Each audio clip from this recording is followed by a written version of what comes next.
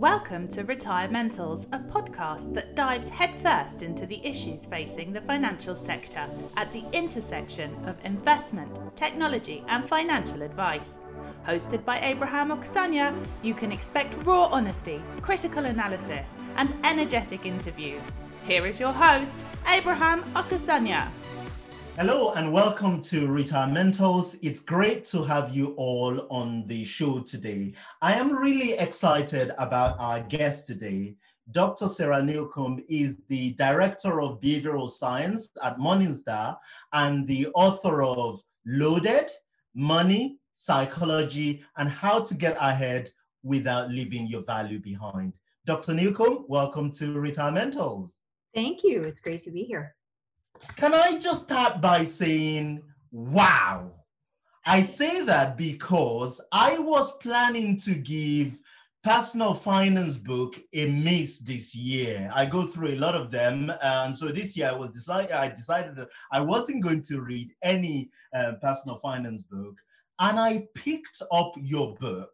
And I could not put it down. You know, for somebody who had a degree, what we would call a first-class degree in mathematics, you have a way with words. Just incredibly powerful book. Well, thank you. It was a labor of love for sure. And I think of the book as it's a collection of all of my aha moments over the course of about 10 years of studying money from many different angles, but looking into the ways, the interplay between our minds and our money. And that means culture and the stories that we internalize and the messages and everything. I mean, money affects our hopes and dreams. It affects our quality of life. And yet we are often, so many of us are introduced to it as a necessary evil with corrupting force. And yeah, so it's no wonder that we all are a little bit mixed up and complex when it comes to money.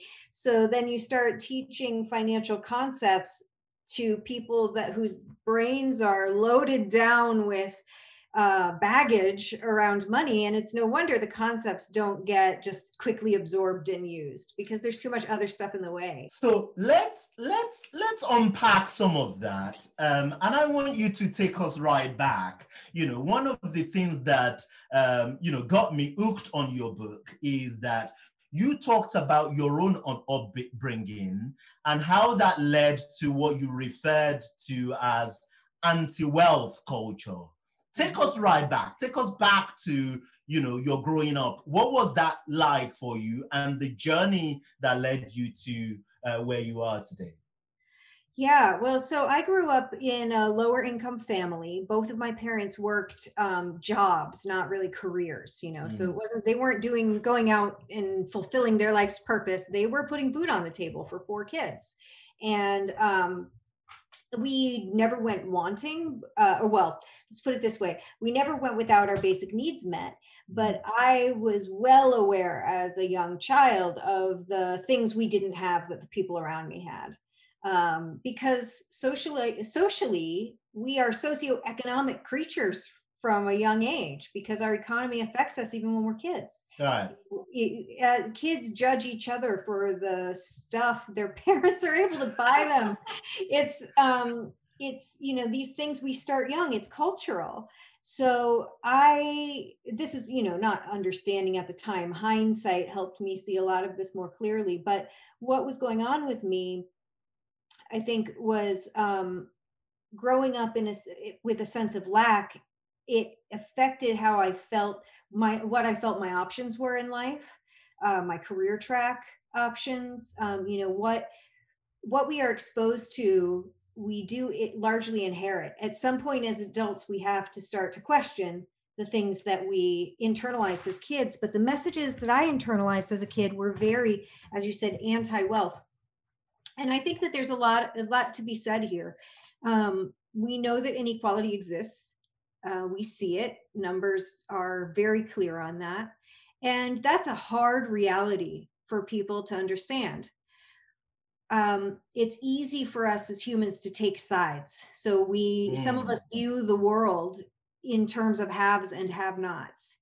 And my parents and a lot of the people in the culture that I grew up in were very much would demonize the haves. I think whichever side you're on, we see this all through psychology. It's a defense mechanism. In order to feel good about our in-group, we then find fault with the other group. And it's a very common, it relieves psychological pain. It's very common. Our brains do it almost, or if not automatically. But if we want to be conscious decision makers who are making smart decisions, then we have to recognize when these habits of mind are just lazy habits of mind. What I see when I say an anti-wealth mindset, what I'm talking about is a stereotype, a cultural stereotype that a lot of people learn that glorifies poverty and at the same time demonizes wealth. And we see these stereotypes, these cultural characters all through our stories in movies and songs, and they're everywhere. So, I mean, we have Mr. Scrooge, Ebenezer Scrooge, right, is the same character as Mr. Krabs in SpongeBob. You know, that's the same as King Midas. He's the cautionary tale of the miser who cares for money of material wealth above the wealth of the human spirit. And those stories are great and they teach deep truths, but they also paint the wealthy in a caricature that is just as dangerous as any other caricature. And I think we have a narrative that runs through our culture of haves and have-nots, and we pit ourselves against one another when we think in that binary way. What money makes, the presence of money in your life, having lots of resources, means you have a whole lot more options, opportunity, freedom. When I wrote the book Loaded, the editor kept telling me I couldn't use the word class.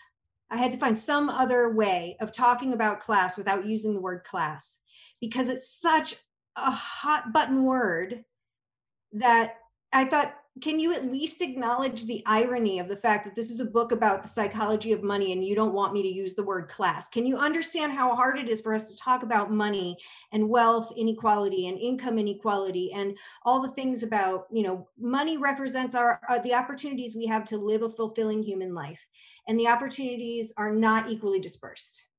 And so it's really, really easy to get mad at money, but it's not money's fault. Money is this inanimate thing. Money is a social contract. Money is actually really efficient because we don't have to go and barter for exactly the thing we need from a person who needs exactly the thing we have.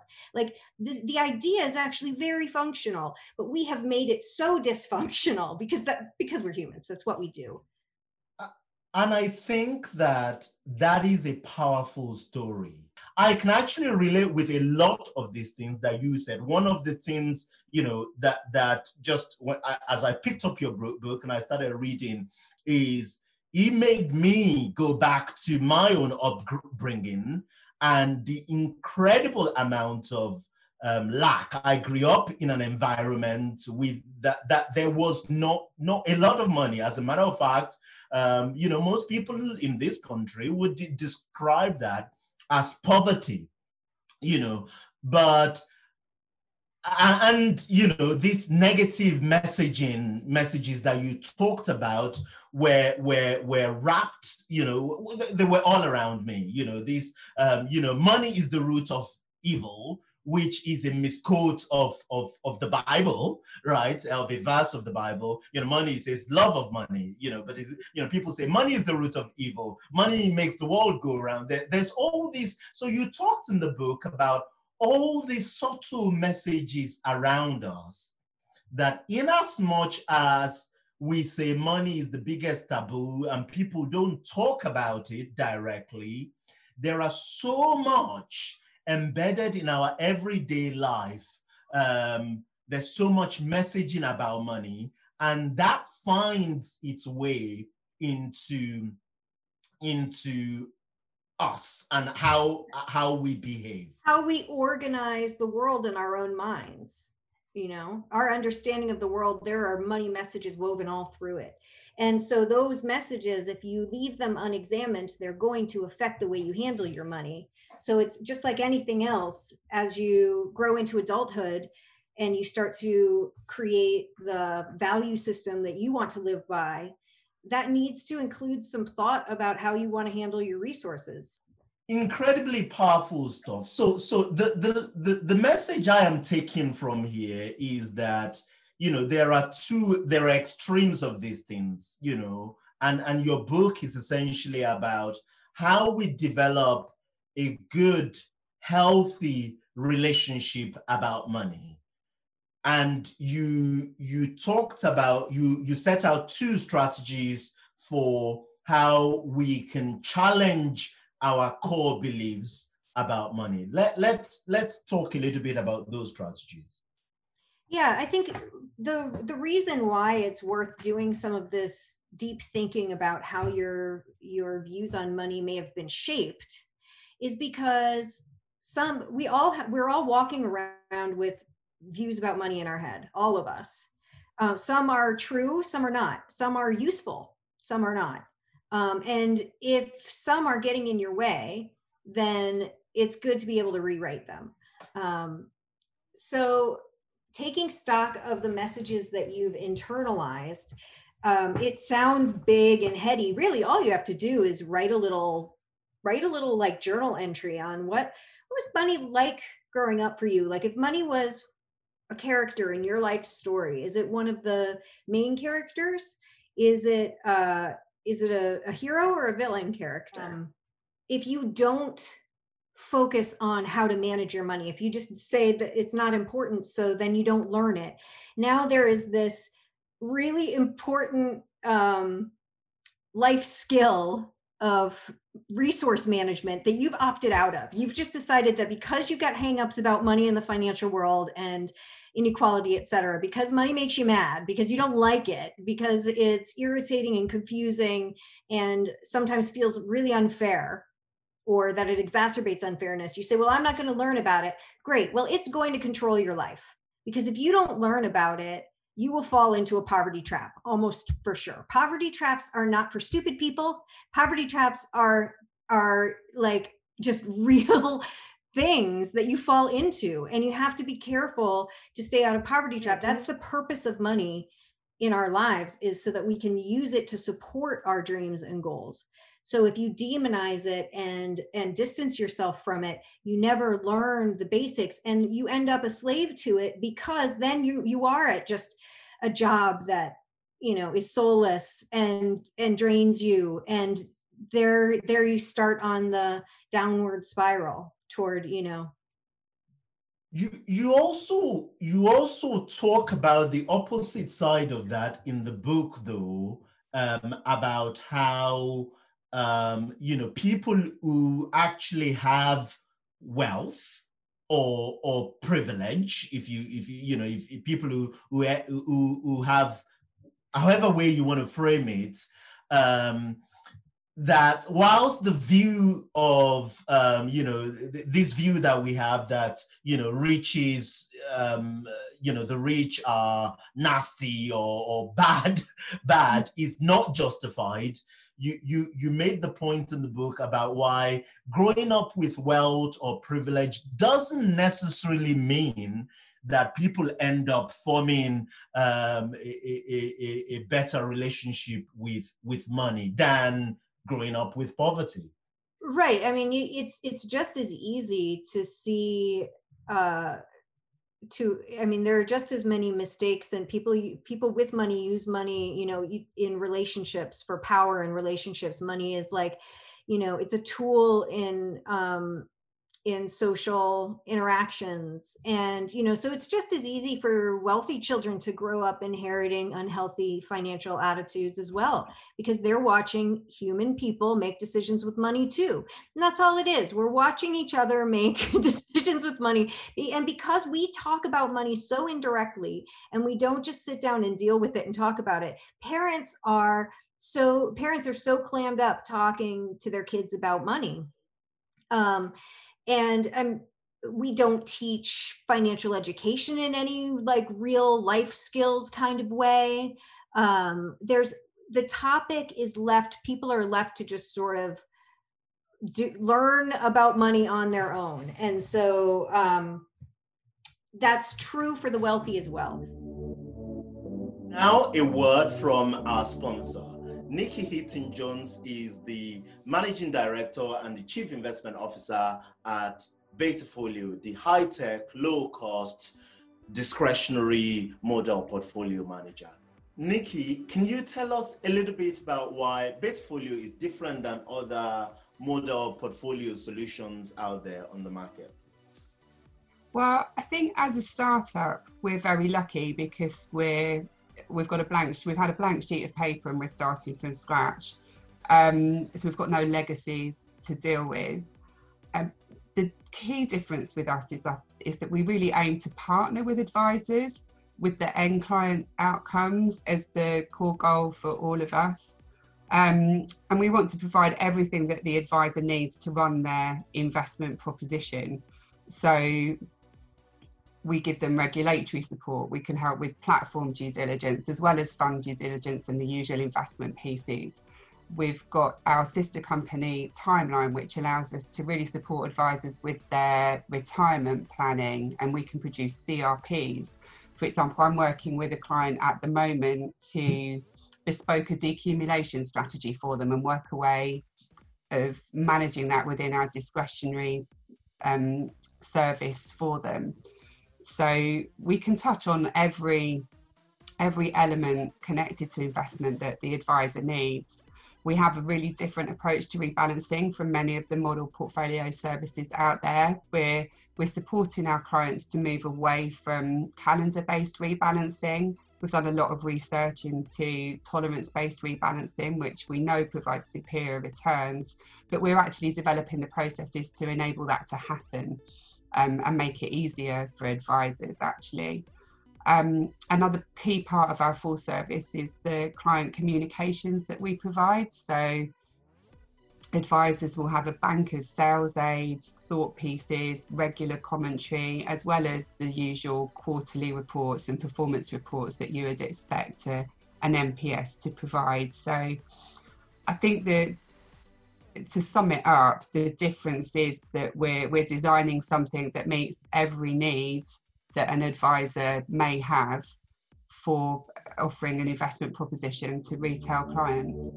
Thank you very much, Nikki. When a lower or middle income family comes into wealth, I like this. They are like immigrants arriving in new land. There is a new culture to navigate with, new rules to learn, and even a new form of language. And I think a lot, about this myself, as an immigrant, and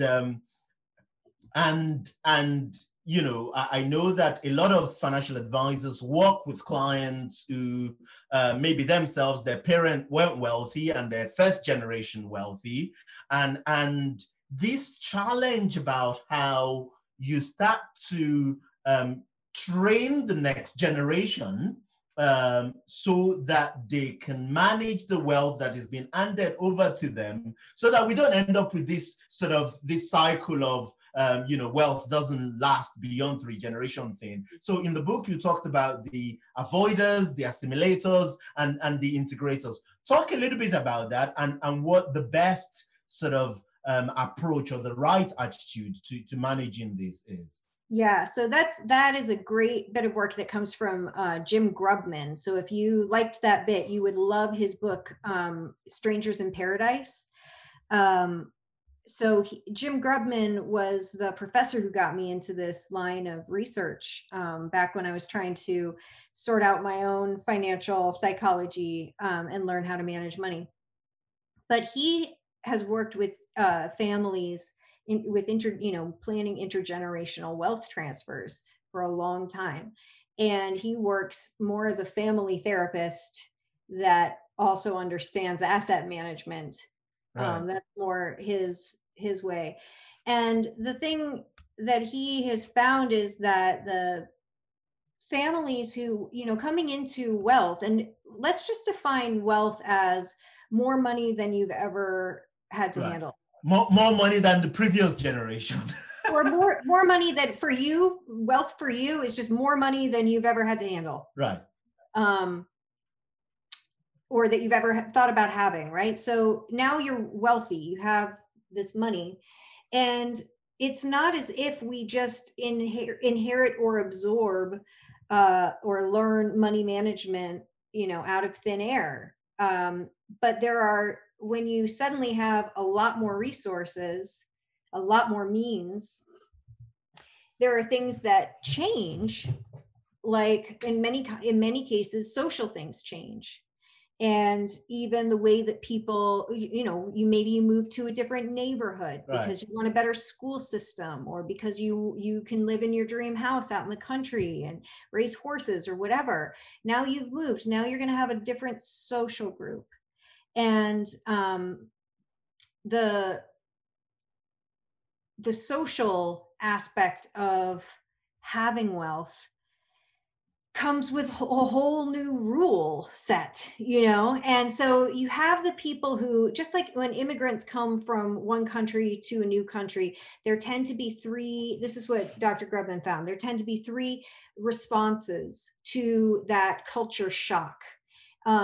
One response is to completely assimilate. Those are the people that are like, full on blue jeans, I'm all America. I'm going to be more American than the Americans if they're, if they're coming to America. Or, someone who comes to Britain and they're like all about Britain, right? That's assimilation. I'm just going to be the new culture, leave the old one behind. The other one is, the other extreme is holding on to the old and not adopting any of the new, because you want to protect the values that allowed you to do the things to get there in the first place, right? You want to protect the cultural values. And so that is, the other extreme is not assimilating at all. But then the healthy one is integration. And integration is where you take the parts of the new culture that you admire and that align with your values, and you bring with you the things that you want to keep, and you merge those things together. That's the healthy, assimilated, new situation. But just like anything, we need examples. We need examples of people who cross cultures, but the only examples that we have are in our stories and movies, and we're back to stereotypes. And those examples aren't, they're not reflective of where we want to be. They're not reflective of, this positive, empowering attitude to money. The other thing that struck me about your book is this idea about psychological distance, and how we can use this to to shape our behavior and our relationship with money. So I want to talk a little bit about this. You talked about some experiment in the book. I'm not going to try to rehash that, but where they asked people to essentially describe the future in some shape or form. And what I was expecting as I was reading this is that people who get really vivid about the future, and they can they know where they're going to be in 10 years time, and what kind of houses they want to live in, what retirement is going to look like. I assumed that those people are going to be better long-term managers of money, or better long-term investor. But that's not the case, necessarily, because it seems that it depends on the kind of person that you are naturally. If you Well, no, with psychological distance, I mean, you've pegged it correctly. Like the further that you think into the future, the clearer you can see that future, the better you're going to be able to handle long-term investments. Most of us tend to think, like when I've surveyed people about how far into the future they tend to think and plan, it's generally like 70% of people think less than 10 years ahead. And that makes sense. You know, I mean, but the thing is that to manage your money well, you have to think more than 10 years ahead.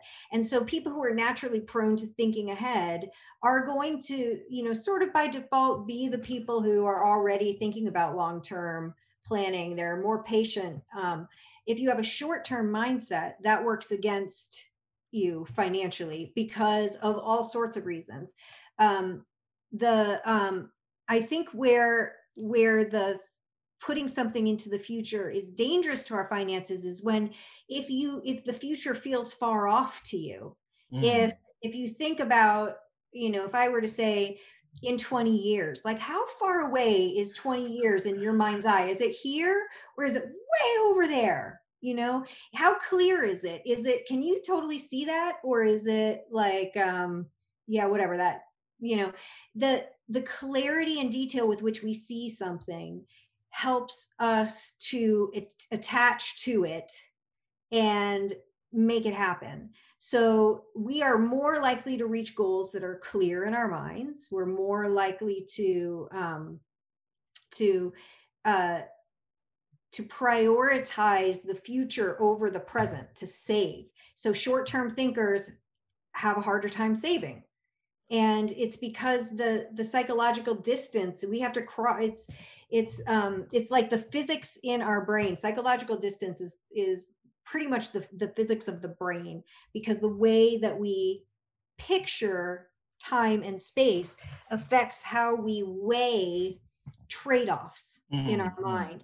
So when in behavioral science, we talk about rational versus irrational behavior.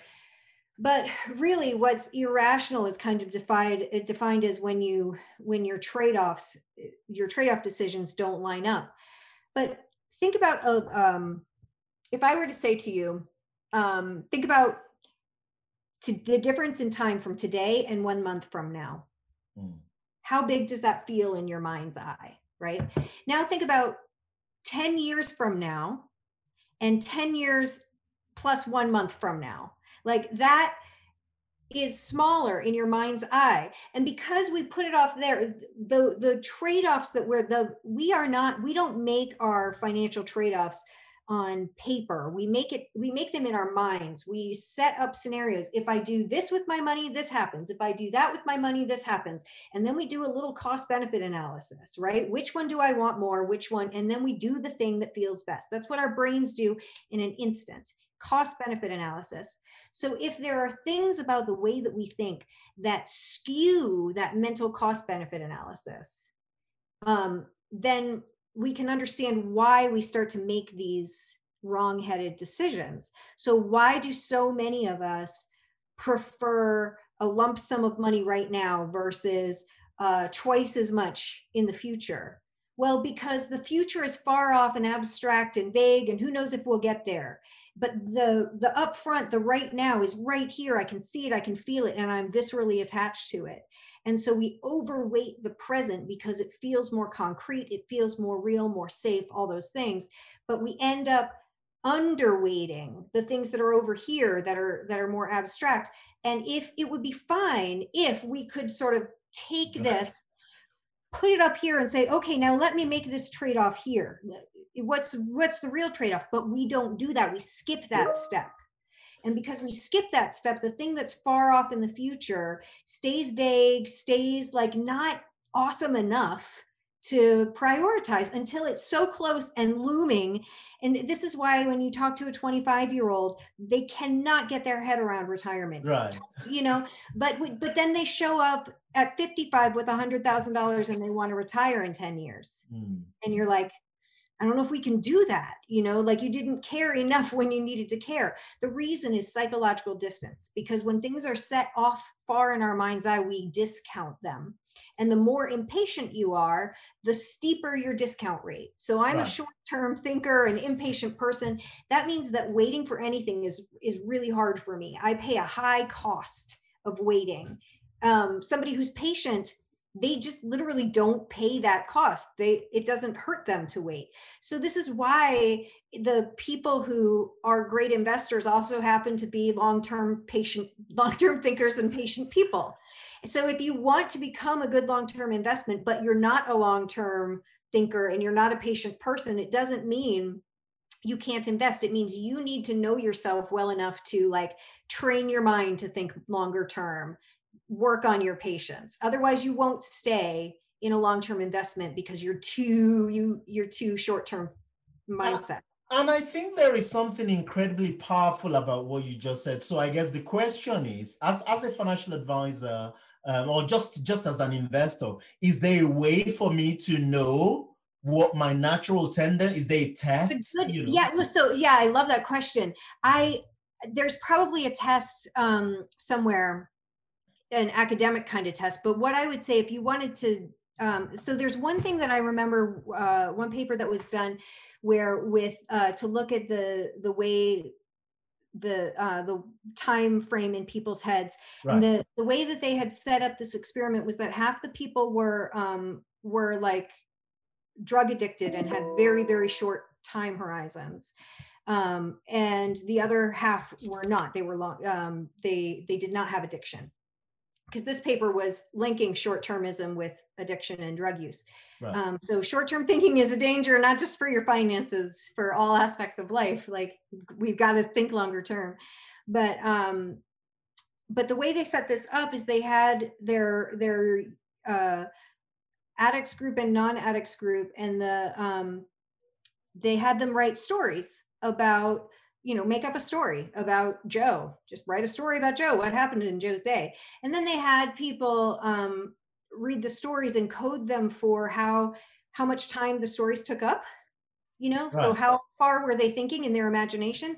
And the people that were actively addicted drug users, their stories were like 1 day long. Right. And the other stories were like 3 weeks. Right. And so you could just see into the imagination of a short-term thinker versus a longer-term thinker, So I thought that was one interesting way. So how would you apply that in financial planning? I mean, if you just ask a client to tell you about their plans for their future and their money, see how far out they go. I mean, right. At what point does it just dissolve into, and then I don't know, I'm sitting around, because that's when they've stopped thinking about it. And so maybe it's, you can kind of get a sense of how detailed, how clear, how long are they thinking, how detailed are they thinking, how clear is their thinking, and just help them work on that little by little. If they can only see a few months ahead, you don't need to push them 40 years, get them to see 6 months ahead, maybe.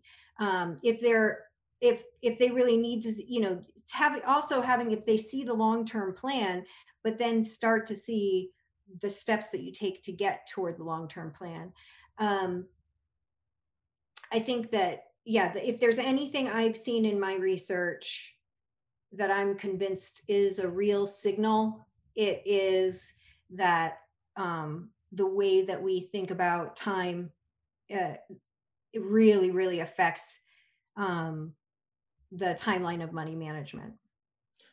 And I wonder if we can use that to influence not just how much risk people take in their portfolio, should it, is the first question, or whether we use that as a way to decide or determine how much hand-holding someone might need, especially in choppy markets. What's your thoughts on that?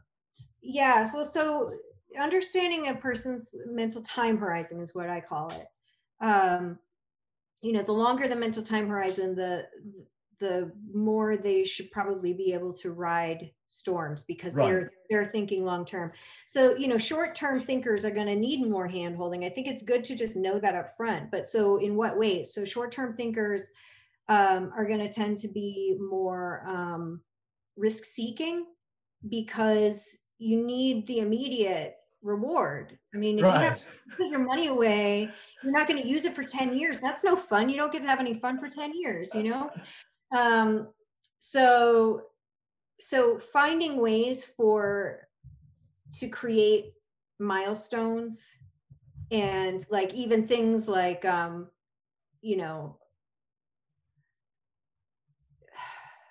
don't want to say celebrating, but like tracking and of making contributions. When short-term thinkers have like they need to like, yay, you contributed. You did. Because short-term thinking and saving don't tend to go together. So as an advisor, if you find someone who's got a short-term mindset, you're going to want to train that mindset over time to think further ahead. But it's not like you can just, you also need, just like we're like puppies. Those of us with short-term mindsets, we need treats. Like, you know what I mean? Like, you just give those like close milestones, because then the habit of saving gets rewarded. It gets and it changes your mindset about saving. Is no longer, oh, it's drudgery. It's like, no, it feels good to save. I like seeing my account go up. I like that feeling of knowing that I'm going to be prepared, but you have to like draw attention to those positive things that happen in the immediate, because the long-term payoff isn't for a long time. And that's way, way, way out in your mind's eye. And it's over there. Like, you just don't feel that. You got to bring some of the reward up close in order to make saving worthwhile for a short-term thinker. But when it comes to money management and retirement planning, it seems that we don't naturally care early enough to plan. Right. And so one of the, to avoid having the next generation come to you at 55 with no assets and say, I want to retire, we need to be, I think we have got to be better talking about money, talking about the messy parts of money, and meaning the parts that make us uncomfortable about our financial systems, because those are important conversations that we have to have as a society and as cultures. They're important, but those are big, huge issues that we created as a society and that we have to fix as a society. And those take a long time to talk about through and fix, but then in the meantime, in your own life, you've got to be able to talk to yourself with clear eyes about money. Where are your hangups? What are the things that, where are the areas in your financial life that maybe, when was the last time you kicked yourself for spending? Or, what do you feel like you could be doing better? How could you be managing your resources in a way that's like supporting your dreams even more? Incredible stuff, powerful stuff. Dr. Newcomb, thank you very much for your time, for your wisdom. I am very, very grateful for that.